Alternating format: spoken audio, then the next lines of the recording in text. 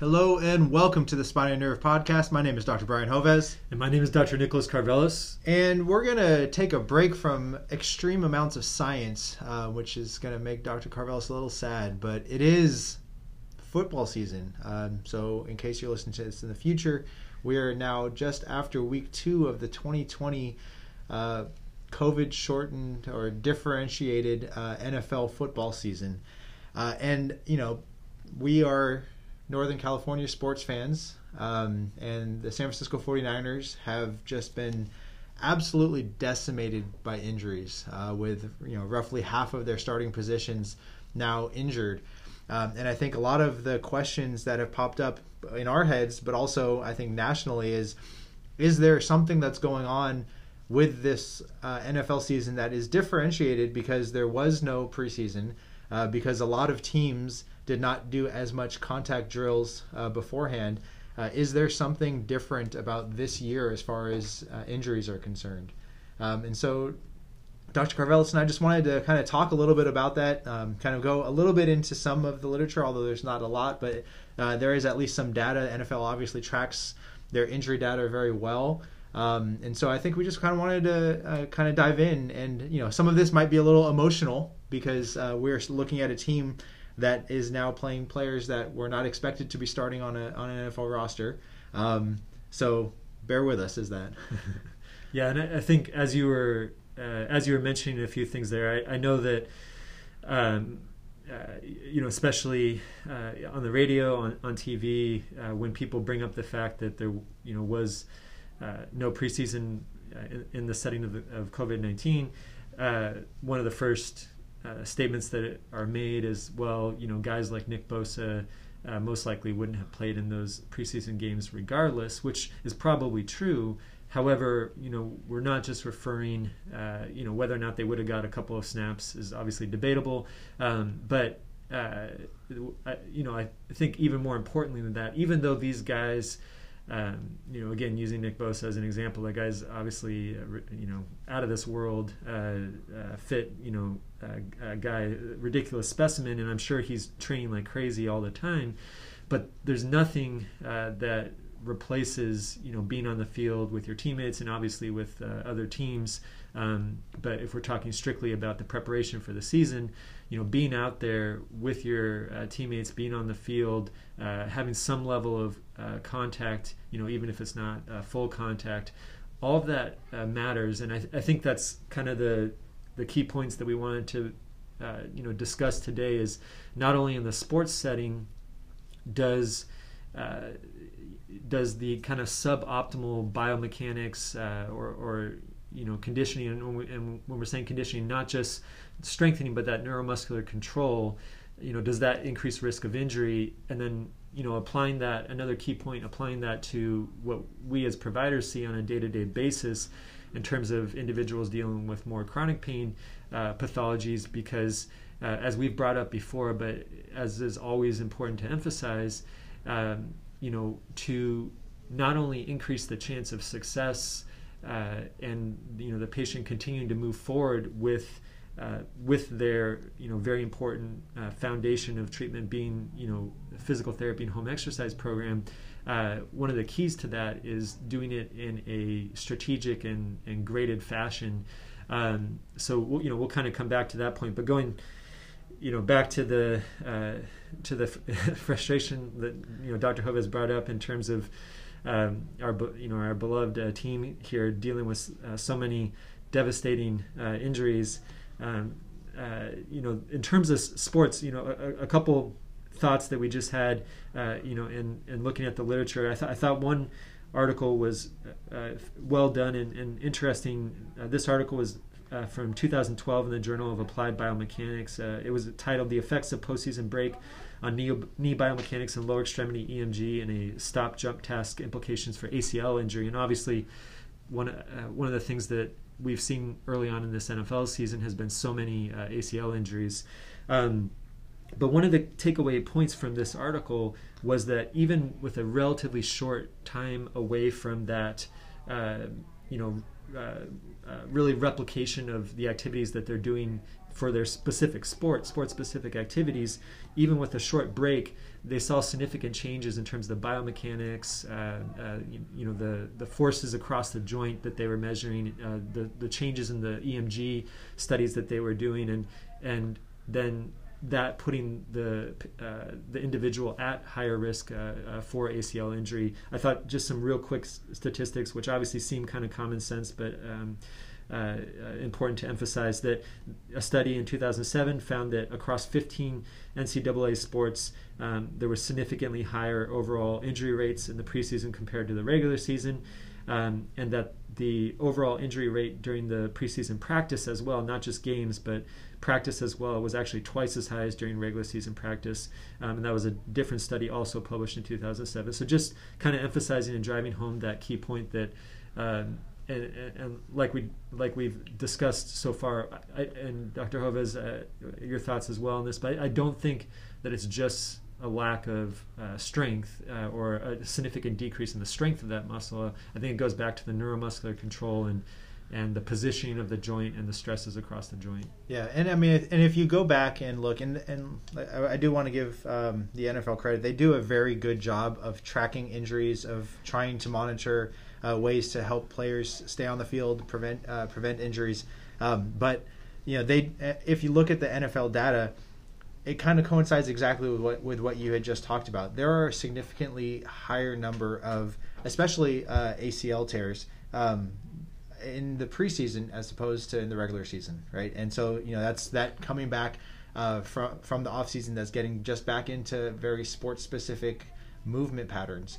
And I think overall the incidence of ACL tears has actually been slightly on the decline over the past decade. But if you look at the actual reports that the NFL has, every year it's about the same number of ACL injuries in the preseason as in the regular season.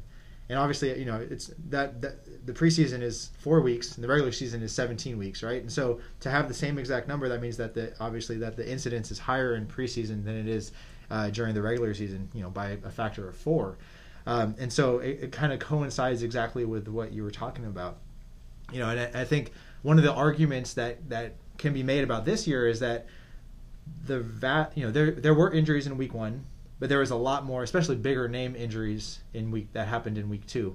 And whether or not, would you have expected that more injuries would have happened in week 1 if it was purely the lack of a preseason, the lack of, a normal training camp, might be one of the questions that gets posed.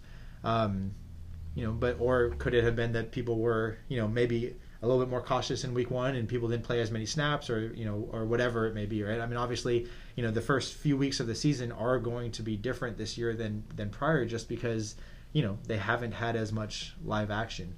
And so ACLs obviously get a large amount of attention because it is a pretty devastating injury. It can take, a year plus for players to come back if they return back to their normal activity level. And granted, in this day and age, ACLs are something that are very successful, surgically repaired, and do a very good job. So a lot of these players hopefully will return back to the field. But you have some very significant players that have suffered these injuries, and I think there's going to be news stories about it. And God forbid something else were to happen this weekend, there's going to be a lot of discussion about this offseason and how these players are returning. Which also, might be something that we have to think about, because currently NC2A is not in full swing. Mm-hmm. And obviously there's a very different set of expectations or pressure placed on college players, right? And so this has to be part of the discussion that's going on. I mean, obviously, we're going to stay away from the COVID conversation today in terms of that. But I mean, we have college players that obviously are going to try their best to get on the field. Many of their goal is to get into the NFL, and how much this, a shortened season, shortened training camps, etc., might put on those players, I think, is also an interesting question. Yeah, no, that's a great point. And before we wrap back around to applying this to our patients that we see on a day-to-day basis in clinic, I hate to bring up another incredibly painful memory for Bay Area fans, but just as another example of this, and I think we did talk about this at the time it occurred too, but obviously the other huge example of kind of going from